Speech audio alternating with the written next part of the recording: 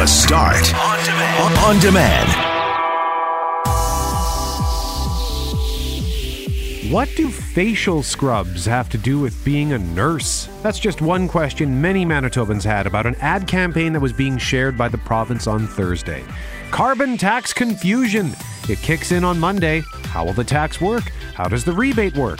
We'll speak to an expert, and we'll speak to the owner of a greenhouse who is still unsure if he'll be exempt or not. We'll tee up the 4th annual Winnipeg Nightlife and Lifestyle Awards, which we'll be hosting at the Met on April 19th. Make sure to vote for the Start for Radio Show of the Year at winnipegnightlife.awards.com. And McNabb has been baiting us all week with her fish puns, so we'll try to hook you with a montage that recaps all of them. I'm Brett McGarry, alongside Greg Mackling and Loren McNabb. We are Mackling, McGarry, and McNabb, and this is the Friday, March 29th podcast for the Start.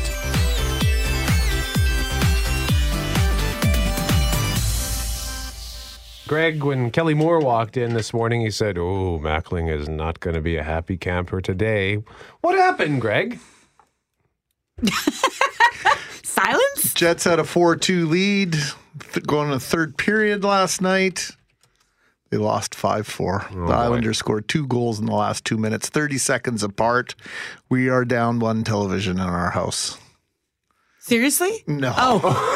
No. I actually imagined a scene of you. Let me tell you. Would it go down by you throwing something at the TV, or just the TV would just get chucked? Like, what in your mind? How does this work? No, the remote control will go right through it. But I've got 2 young boys in the house that are impressionable. I can't.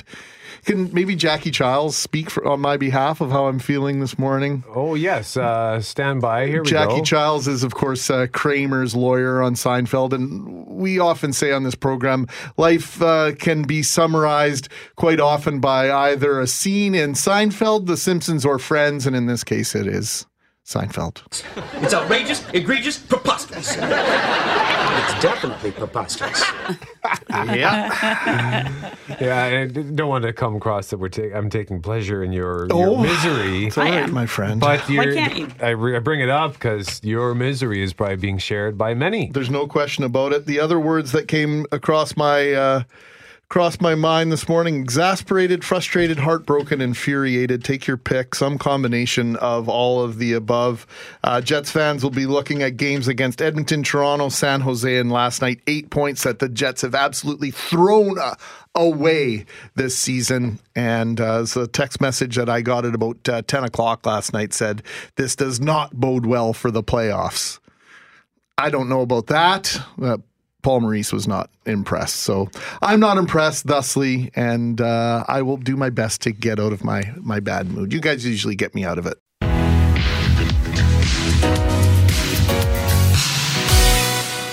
Greg, we've been talking a lot as well in recent days about wait times up for hip and knee surgeries. Yeah, the Canadian Institute for Health Information released their national survey yesterday, and it revealed that Manitoba's wait times for hip, knee, and cataract surgery is actually longer in 2018, or was in 2018, than it was in 2016. Health Minister Cam Friesen joined us on the air yesterday. We asked all sorts of questions, including the reasons behind this.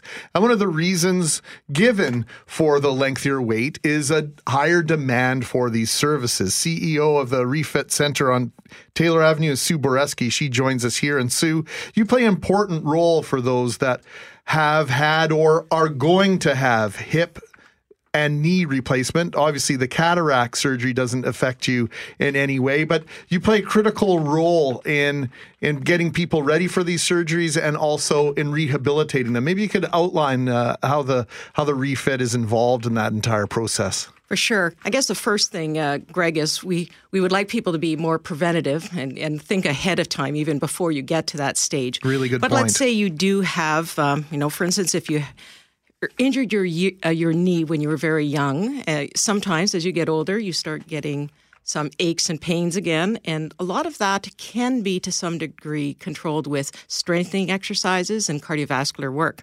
So we have a program called Stronger Hip and Knee, and that's for people who already are having some issues with various joint problems. And we try to strengthen the joint with muscle groups around the knee or the hip, depending on what the injury is or the problem. And that helps manage pain while you're waiting for the surgeries. What are you seeing at the Refit Center? If we're hearing that the demand is up, then I can only imagine you're getting phone calls daily from people looking for help. Is that fair? Yes, and we have for years. I mean, it's not new that as you age that you get problems with various joints, and it's not only hips and knees, it's shoulders, it's back, it's et cetera. So that is not uncommon. I think we're hearing it more because of the report, but there has been always a lot of people needing some kind of strengthening or rehabilitation or post-surgery help, or post-surgery. So when there was the change in terms of that post-surgical program in the hospital setting, we did start our program at the Refit so that we gave people another option. So as you know, that there were some hospitals that don't offer that post-surgical program. We immediately, within a week, had one in place to give people an option. Are we able to keep up with that? I mean, because this is part of the problem we don't probably think about, where there's a preventative end. But then say you are waiting and you have that surgery, and if we're hearing that more and more people are doing it, as the health minister suggested yesterday, then that must be putting a strain on the back end in terms of rehab. Is that a challenge for you? Well, Refit is always trying to expand and serve the community. So as you know, we have a large 10-year vision, and that's why we're looking at that, because as healthcare changes and as we get older, that brings new challenges to the system, and that includes us. So what we're looking at is what do we need to do in the future to prepare and serve the community better. Now, this facility, just for those that don't know, we were speaking off air and in our previous segment about celebrating Winnipeg, but the Refit Center is the top or one of the top facilities of its kind in the world. Several years ago, I think it was 3 or 4 years ago, you were awarded the top facility of its type on the planet. So this is top shelf care people receive when they come to the Refit. Yeah, no, unfortunately, we still hear people don't know what we do, and I think we're known for cardiac rehab from many years ago, but rightfully so. But it's not the only thing you do. Correct. We can deal with. First of all, we'd like again to emphasize people need to think more about prevention and not getting perhaps or to manage their health more as much as possible.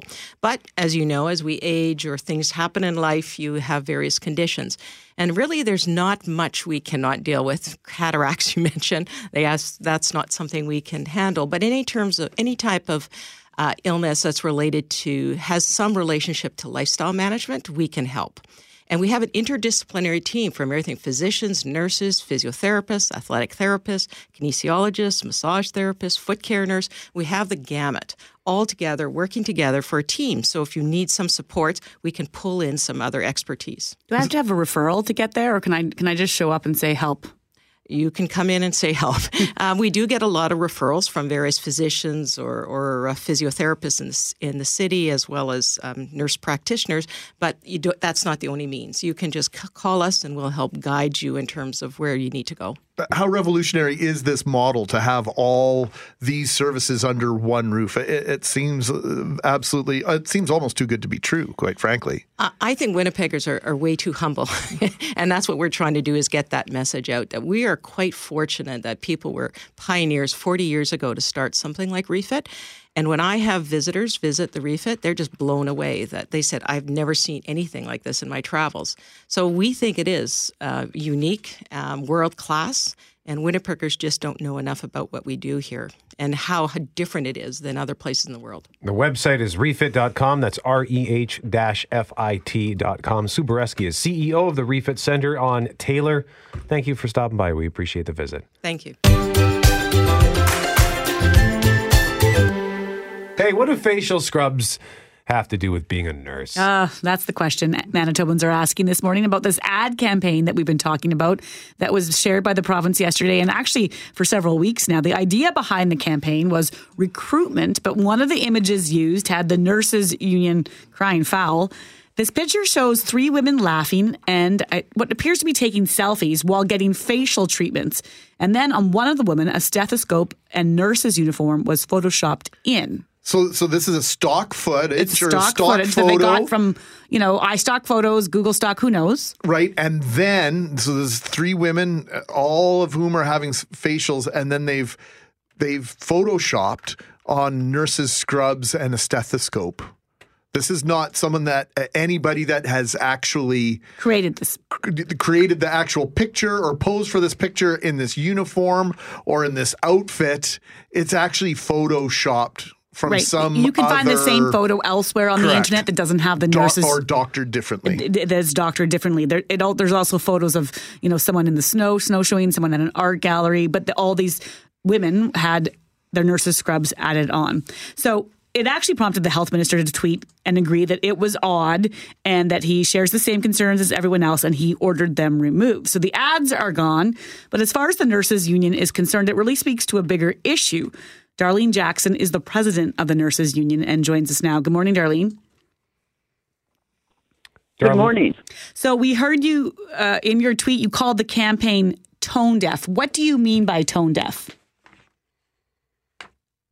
Well, I think one of our biggest issues is we've been asking to come to the table to talk, to bring our voices forward and our ideas forward since about 2017 with these transformations, with the consolidations, with the cuts and changes to our healthcare system. We've been totally ignored. Nurses have been speaking out more in the last year than I've seen it since the 90s about the effect of the cuts and changes on our healthcare system. We know nurses are working incredible amounts of both mandatory and voluntary overtime. We know the workload is crushing out there, and this government has totally ignored our pleas. Nurses are writing directly to the Minister of Health and getting, I've received your letter and type of things. I've been speaking out on their behalf many, many times in the media about what it's like in these emergency departments, what it's like in our facilities all across this province, and we've been totally ignored. When this came out, it absolutely brought to the forefront for nurses in this province that there is a huge disconnect between what the WRHA and what the government sees is happening on the front lines to what nurses are telling me. Nurses are telling, the public is telling them what is really happening out there. And there's a huge disconnect, clearly, when they think that, a nurse has time for a facial. Darlene, wearing scrubs and a stethoscope. Darlene, have you seen this email and this newsletter that went out to members and to those of the WRHA from Riel Cluche with regards to the changes that have been taking place and this cycle and these different layers and levels of change that might be experienced by 30,000 staff within the province of Manitoba who are providing health care? The Valley of Despair email, I have not only seen it, I have heard from many, many nurses comments regarding it. Well, we made a comment this morning that it very closely resembles the 7 stages of grief, and we're not trying to make light of it in any way. The 5 stages of grief: denial, anger, bargaining, depression, and acceptance, part of the grieving process. And then when you look at this flow chart from the province and from the WRHA, denial or shock, frustration, the Valley of Despair, as you mentioned, experiment, finding the new way, acceptance and integration. It sounds exactly the same to us. Well, you know what? It's funny, but I thought of exactly the same thing when I read it. I thought of the stages of grief. And you're right. I believe that nurses are going through the stages of grief because they are actually mourning the loss of a healthcare system that we worked in, that we knew that we were giving safe, quality patient care, that we actually had time to spend time with our patients to actually deal with their psychosocial and their psychological needs. We're mourning the loss of that system because the system we have now does not allow for any of that. The system now is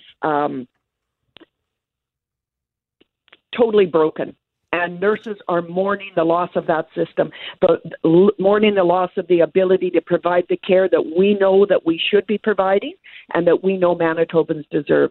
Are you running out of patience? We had the health minister on yesterday and we asked him a few times, do we have a timeline? Do we have evidence to show when we will start to see these promised improvements? And one couldn't be given, but I would have allowed, and I think Manitobans would have allowed 2 years ago that, you need to give these changes some time. Are your nurses past that point where they think more time will make a difference and we'll start to see that upswing? Well, I think that the nurses have totally lost patience. We've been phase one rolled in much too rapid with very little input from frontline providers. Absolutely no input from frontline providers, and we just and nurses have been trying to bring forth their feelings and their issues with how things are going and how. Their ability to provide the type of care that we need to provide has been affected by these changes. Our concerns have fallen on deaf ears. Nurses are directly writing to the Minister of Health, are writing to the WRHA and their employers and talking about the implications of this and talking about how they feel their care has been affected. And I think the frustration is out there among nurses is huge. The overtime, the mandated overtime has been such a big issue for nurses. What other profession do you know where you can go to work for a day shift and then have no idea whether you're going to be going home at the end of that day shift? Darlene, I'm going to jump in just because we're running out of time. Sorry, Darlene, we're running out of time, but I want to get this question in. Are there any upsizes that your members are expressing to you with regard to these changes? There must be something positive coming out of this, no? No, we haven't seen an upside yet. What I'm hearing from members is we keep getting promised that there's going to be positive changes, like there's going to be some positive effects to these changes, but there absolutely has been no positive effects that we can see. We know our wait times are up. We know that patients are getting care far less than we want to provide, and so we haven't seen anything positive yet. Darlene Jackson is the president of the Nurses Union, joining us live on 680 CJOB. Darlene, thank you very much for joining us this morning on The Start. Well,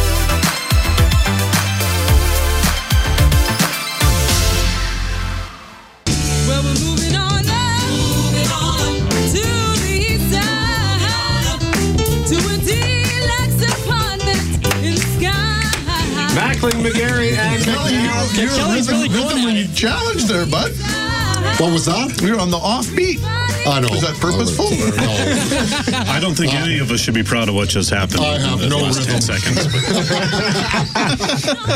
Jeff, when we start our band, Kelly is not our drummer. No. Or a bass player.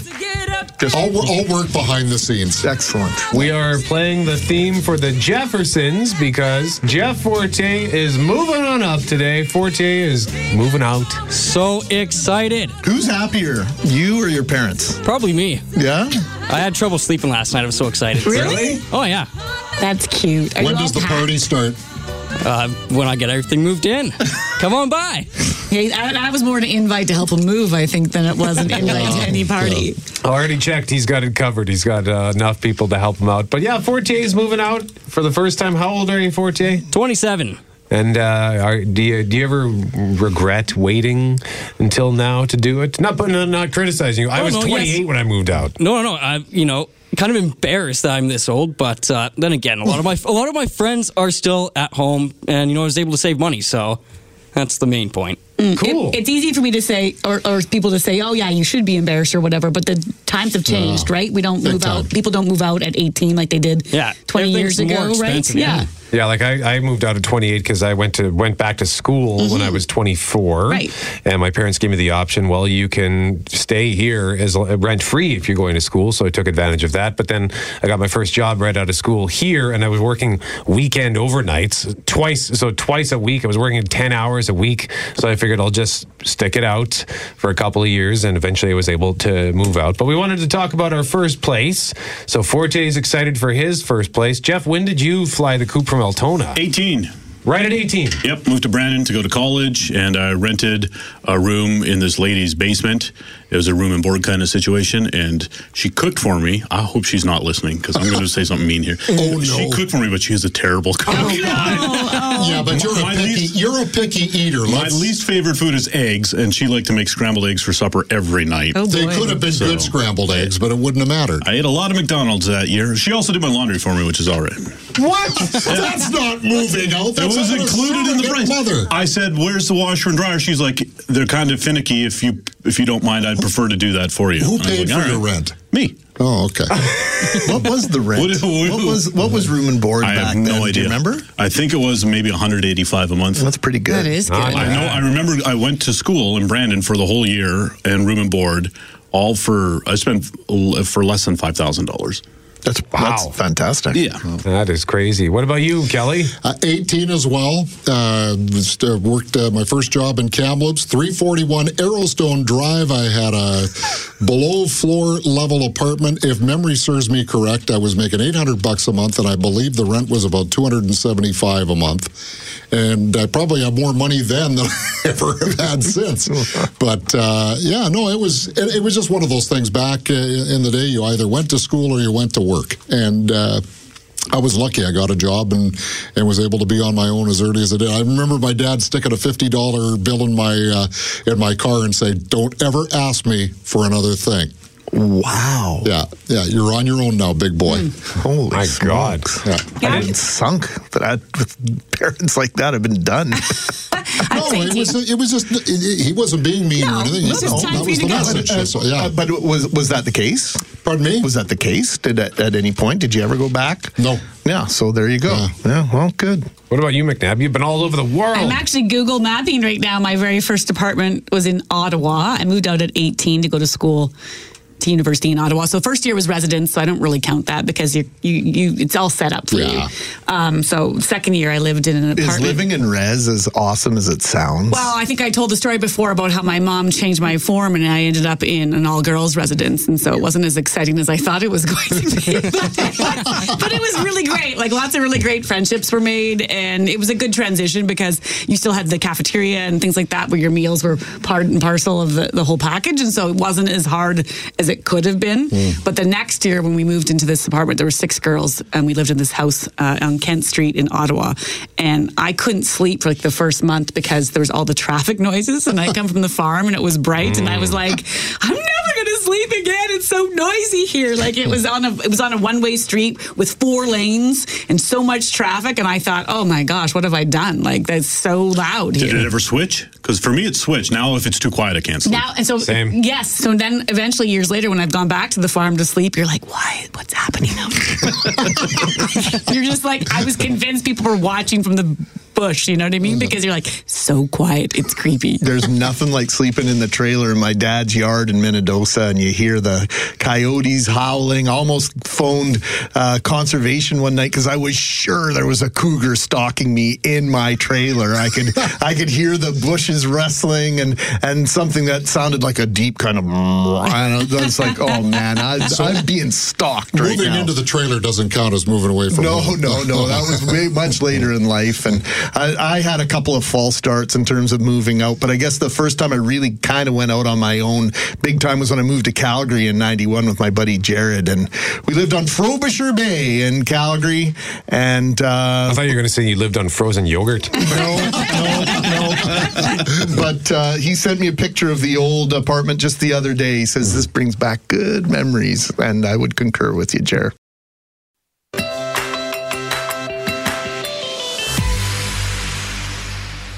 On Monday, you're going to start feeling an extra pinch in your pocket. Yeah, fuel, natural gas, propane, that's, they're all going to be hit when the carbon tax kicks into effect on Monday. And we're talking this morning about the possible ripple effect that might also have on everything from groceries to your plane ride, because the tax will get applied on other things. So we want to find out what that means for you. We know it's going to cost the average household about $233 more per year, but there's also talk of this rebate, and we want to figure out how that's going to work for everyone. And so to explain more, we're joined by Evelyn Jacks, who is with the Knowledge Bureau. Good morning, Evelyn. Good morning. Let's go to the bad news first. Where is the tax being applied and what would the hit be to the average person? Well, the tax is fairly broadly applied. I think for most of us, we're focused in on the gasoline tax, which is going to go up by 4.42 cents on April the 1st. But there are other implications. There's going to be increases in aviation gasoline, for example, 4.98 cents. And we're also seeing kerosene and propane, marketable natural gas, non-marketable natural gas, a whole series of federal fuel charges in our provinces. But to offset that, as you mentioned, we've got something called the Climate Action Incentive, and that's going to bring to a family of four $339, but you have to file your tax return in order to claim it. So it's going to be really important for you to do that right away. So, Evelyn, diesel, natural gas, gasoline, are these all being, you mentioned a couple of different rates. They're being charged a different rate depending on which product it is?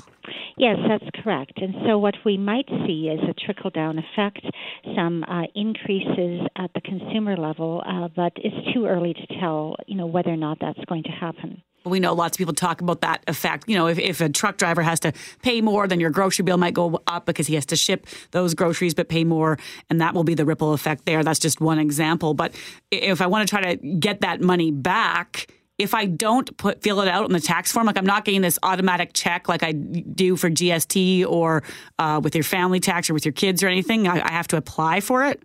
Well, just like the GST credit, you're going to, which is, it's a mechanism that is filed for through your personal income tax return. Similarly, the Climate Action Incentive is going to be claimed on Schedule 14 of this year's tax return.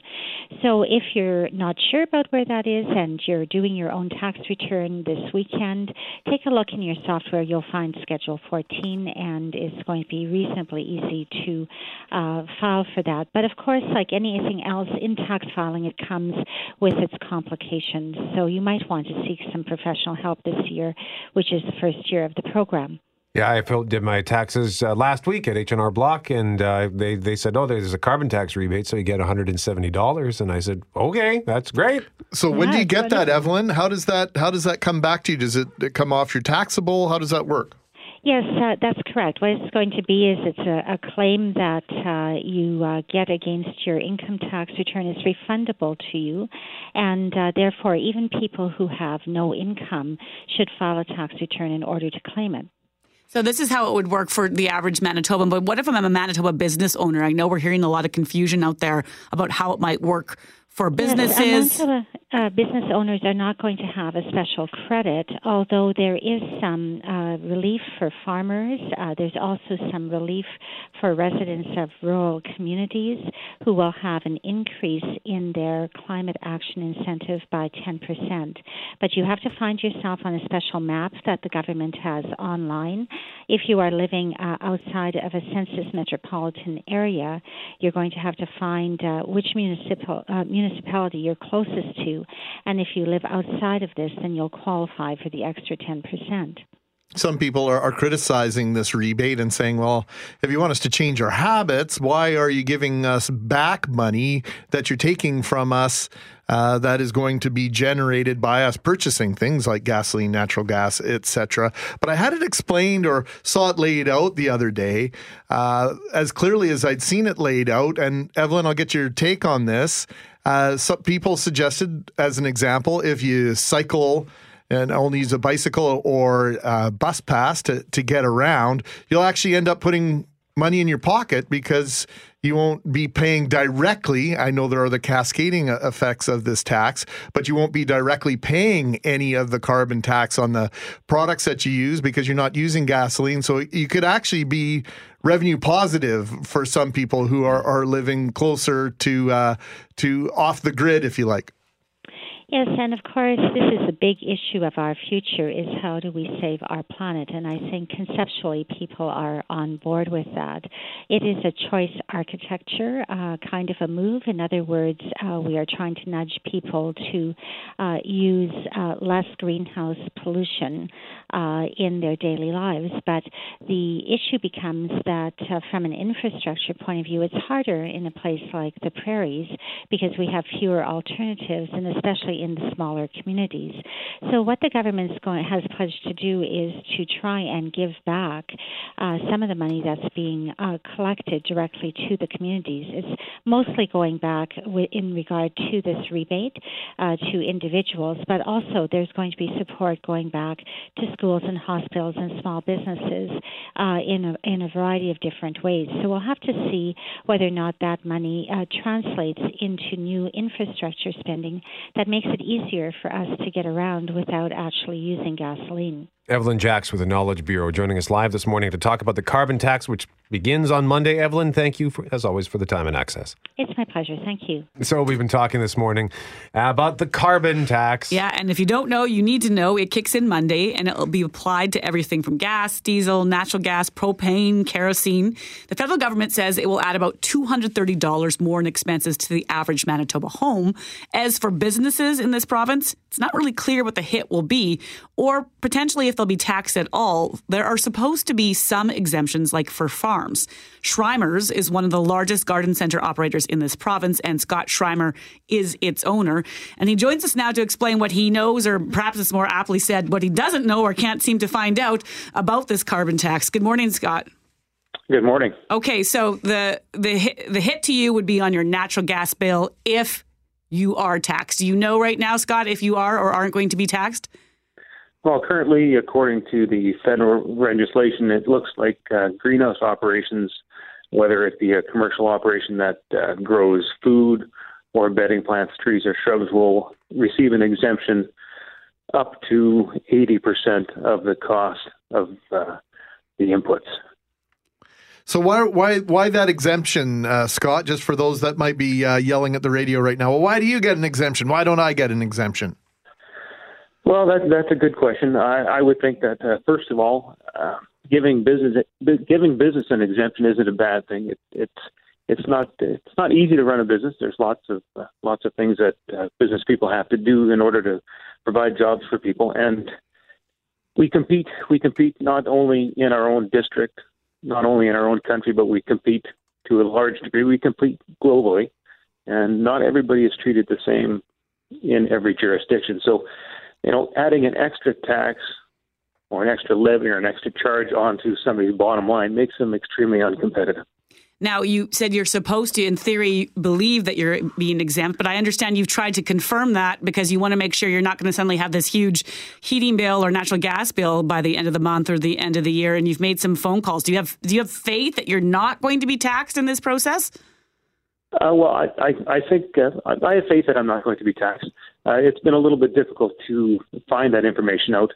When we scrapped the tax here in Manitoba, the idea was from the provincial side that we were going to receive an 80% exemption.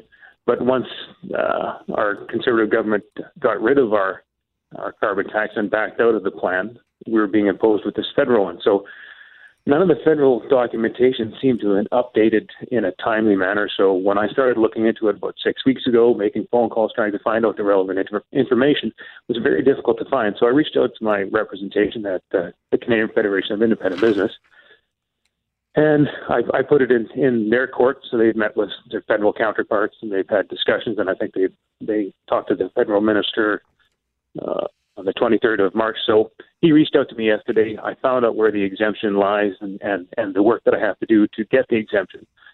But having said that, the exemption it's not entirely clear. It's one thing to say that I get an 80% exemption, but what do I get an 80% exemption on? And that seems to be a little bit more difficult to determine. So do you know then, or have any idea as to what this will end up costing you? Well, I haven't sat down to crunch the numbers exactly, but take, for example, if I'm exempt 80% on my natural gas bill because I'm a commercial user and I use natural gas in the growing process, I'm exempt at 80%. So the other 20% I'm not. Does that 80% exemption, does that extrapolate onto all the things that I use in my daily work? So let's say I buy horticultural material from a supplier in BC. Am I exempt from the transportation at 80% from BC to Manitoba? There's no clear answer as to what that 80% exemption covers. Now, I would say that it should cover anything that's touched by this poison pill. But that doesn't seem to be clear on their website, on the information that you get from the federal government. So I look at it this way and say, you know what? Come up with a proper rollout. Indicate to all the sectors of the economy what it exactly is that you want. What is it exactly that you're going to tax us on? And stop with all this legal speak and stop putting the onus on the business person and start taking ownership of this tax on the federal level. So did you call Manitoba Hydro, for example, and ask what the hit would be there or how it's going to work? Like, what was the answer? Well, I've called Manitoba Hydro, but unless you're trying to get higher up into the food chain at Manitoba Hydro, which is not easy to do. Usually, you have to contact your minister in order to effect some kind of change there. So, if you phone customer service, they don't know because they're not told. All they know is that they have to charge it. But you get a bill from Manitoba Hydro, and it's got 5 different things. Am I just going to get an 80% break on my primary gas? Am I going to get it on my supplementary gas? What about my distribution from the provider? So our natural gas comes from Alberta.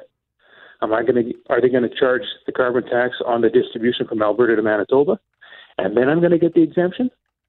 So it's unclear as to where that exemption is going to fall and to all the things that it's going to touch. This must make it hard to plan for you then. I mean, are we talking like the potential that you get a bill at the end of the month or the end of the year that's thousands or tens of thousands of dollars more than you expected? Well, it depends. It depends on your consumption. The higher your consumption, the more you expand your business, the more this is going to cost. And we have to bear in mind that this is just the beginning. This is the $20 or $25 carbon tax. This carbon tax will only go up. And they don't tell you if you're going to have to reapply every year for the exemption. And they don't indicate anywhere that says that they can take this exemption away at any time. So you're left in this quagmire. Am I always going to get this exemption? How do I plan for the future with this increased carbon tax when all these sectors in the North American Free Trade Agreement zone in the U.S. and in Mexico, they don't have it. So let's say you're a food producer. You're competing with Mexico in the winter. They're bringing up food. There's no carbon tax. There's no labor standards. And the Canadian government does nothing to level the playing field. They do absolutely nothing. They put undue burden on the Canadian producers, and they turn a blind eye to all the companies that ship from across the border. Scott, I hear your frustration, and it boils down to one thing in my mind, and that's uncertainty. Uncertainty is one of the biggest enemies of any entrepreneur of any business. And that's entirely right. And the federal government paints this whole scenario about, the regular person is going to get this many dollars in their pocket at the end of the year. That is it's just a little bullet for them to sell this plan. What it does is it punishes every business in the country. And they need to realize that businesses are job creators. And if you punish a job creator, ultimately you punish the population. Scott Schreiber. I'm all for being green, but there are ways to do this that are much more effective than the rollout that they have with this carbon tax. Schreimers is one of the largest garden center operations in the province, and Scott Schreimer, who we've been speaking to, is its owner, joining us live on 680 CJOB. Scott, thank you for this. Thank you very much.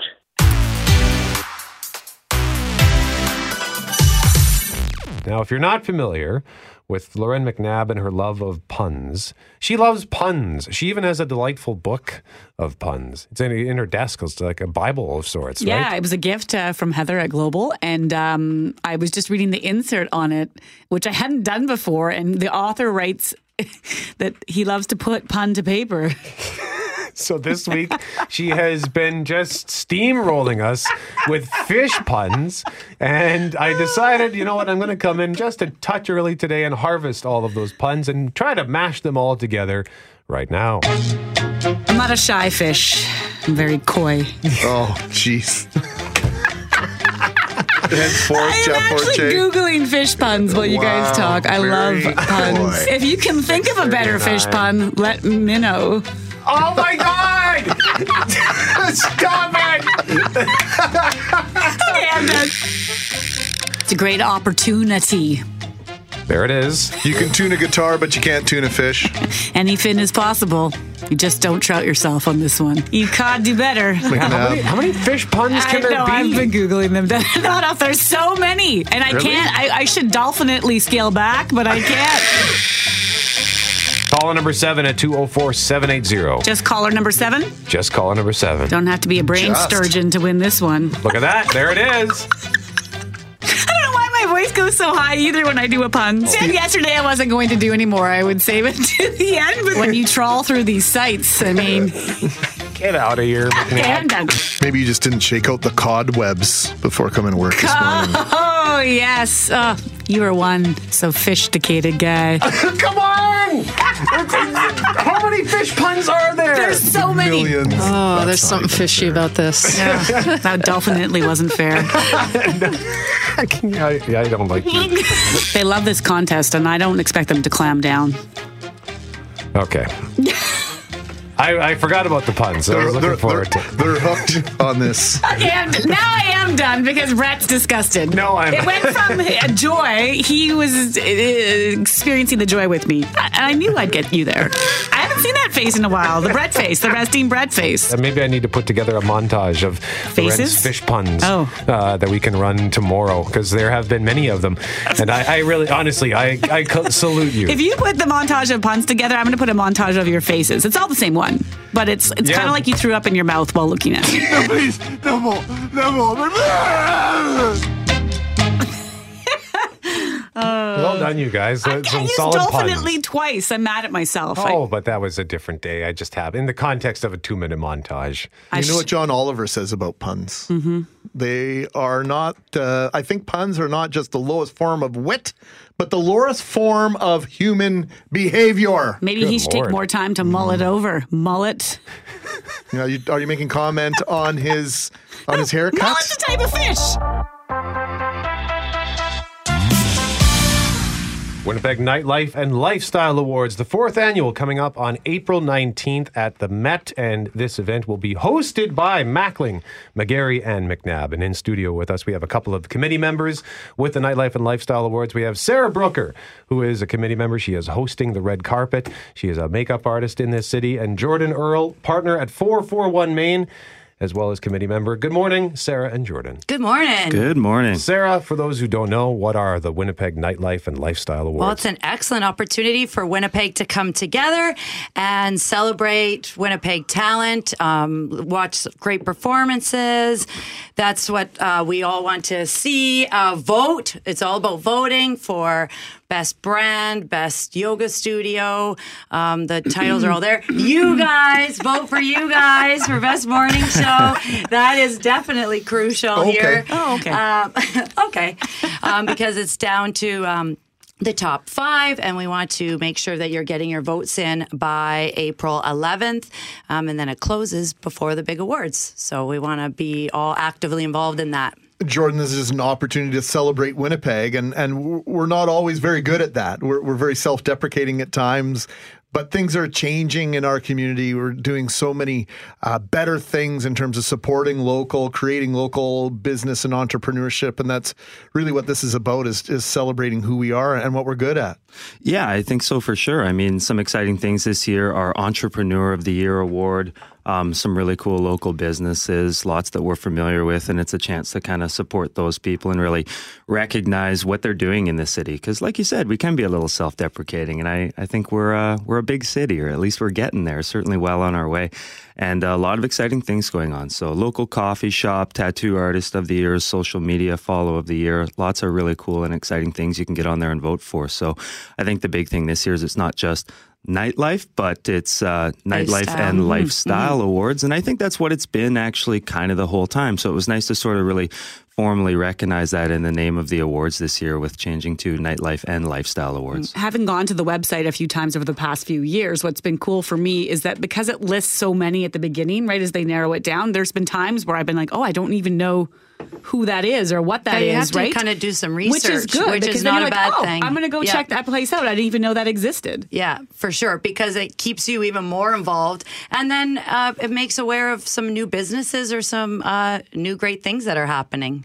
Yeah, I think the cool thing about it is there's something for everybody. Like the name, and I'm glad you changed the name because the name Nightlife Awards might just turn people away just on perception alone. Like, I don't have anything to do with that. But when you look at the awards, best restaurant, best lounge, best pub, or your favorite place, like there really is something for all ages, all demographics, I think, when you go to the website and look at all the categories you're celebrating. And then it creates this really excellent evening of everybody coming together and celebrating each other and recognizing each other's talents and what everybody brings to the table. There's going to be great performances as well. So that even opens up our eyes to some new talent that might be in the city.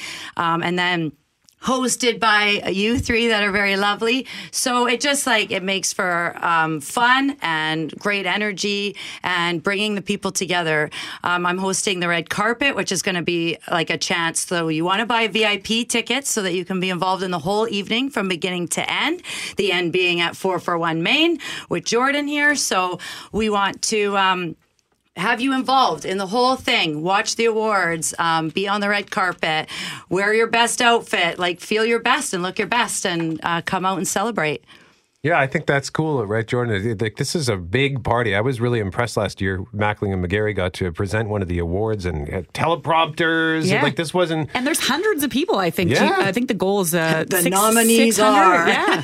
Well, it's at the Met fancy. Theater. You couldn't have a better venue for this event. It is so Winnipeg. The history oozes out of that building and into the room. It's unmistakable where you are. It's not a nameless, faceless room. It really plays into the whole idea of what we're celebrating. Yeah, 100%. I think the fact that it's a beautiful, well-run venue, a gorgeous room, a lot of history in the city really contributes to it being a celebration of the city. And so that's really exciting for us to have it in such a beautiful spot. And I think Sarah had mentioned that after party this year, if I can add in, is going to be at 441 Main. So another beautiful room, another beautiful building in our community. Well, thank you. Yeah, Absolutely. and a beautiful old historic building That's too, right. not just the room inside. But yeah. So, Jordan, when you look at the fact that this is now the fourth awards and that you've expanded some of the categories as well, and it's do you get the sense that the sense of community continues to expand where everybody is not just they're not sort of falling into that old Winnipeg trap of Winnipeg sucks? Yeah, not at all. And I think something for me that's exciting is I like to think I'm pretty connected to the city and pretty in the know, but I've still gone on our website and looked up some of the people that are nominated in top 5 and even the top 10 and been like, hey, you know what? I haven't checked that place out. I think I'm going to go do that. And I've done that for the past few years. And I've had a chance to check out some really cool restaurants and even small coffee shops, like Coffee Shop of the Year is nominated. And it's been really cool to see some of the spots that, you know what, maybe if you go about your day-to-day routine, you might miss. It's interesting to hear you say that because some of them might be competition for you, but it's allowing you to go out to check out the competition, but also why not? It's not competitive at the end of the day in that sense. When you do well, others do well. I think that we all contribute to one another by providing a lot of cool things and a lot of interesting things to see and do in the city. Is that the change of mind that sort of has taken place in the last decade or so? I know years ago my grandfather could never understand the idea of all the restaurants door to door next to each other on Corydon Avenue. He's like, they're stealing each other's business, and had to explain to him, no, it makes it an epicenter for foodies. And so you just go down to Corydon and then you pick a place to eat. And we're at that place and that point in business in Winnipeg, I think, where it's more complementary than anything else. I think so too. I don't think it's a scarcity mindset anymore. I think it's the idea that we all do this together and we grow the opportunity and grow the attraction together. Like you said, whether it's you go down to Corydon or you go down to Osborne to check out the shops, or more and more you go downtown to get a coffee, or if you want to go out in the evening or grab a bite to eat before you go to a Jets game, there's a lot more places to do that. And I think with more and more people moving into the downtown and more people moving into the city, it's going to create more and more opportunity with different types of businesses and different things to do and see. WinnipegNightLifeAwards.com is the website. The event is April 19th at the Met. We've been speaking with committee members Jordan Earl, who is a partner at 441 Main, and Sarah Brooker, who will be hosting the red carpet. And make sure you follow them both on social media. Jordan and Sarah, thanks for coming in. We appreciate it. Thank you very much. Thank you It's so much awesome. for having us Yeah, again. thank you. And again, vote for The Start for Radio Show of the Year. We'll be hosting the event. We are stoked for that. Hey, thanks for listening to the Start Podcast. We are available on Apple Podcast, Google Podcast, wherever you find your favorite podcasts. Subscribe now and never miss an episode. And if you like what you hear, rate the show, tell us what you think, and hey, even tell a friend about the podcast. Be sure to follow us on Twitter and Instagram. Greg is at GMACWPG, that's GMACK WPG. I am at Brett McGarry, BrettMegarry. And Loren on Twitter is at McNabb on Global, and on Instagram at McNabb on CJOB. Talk soon.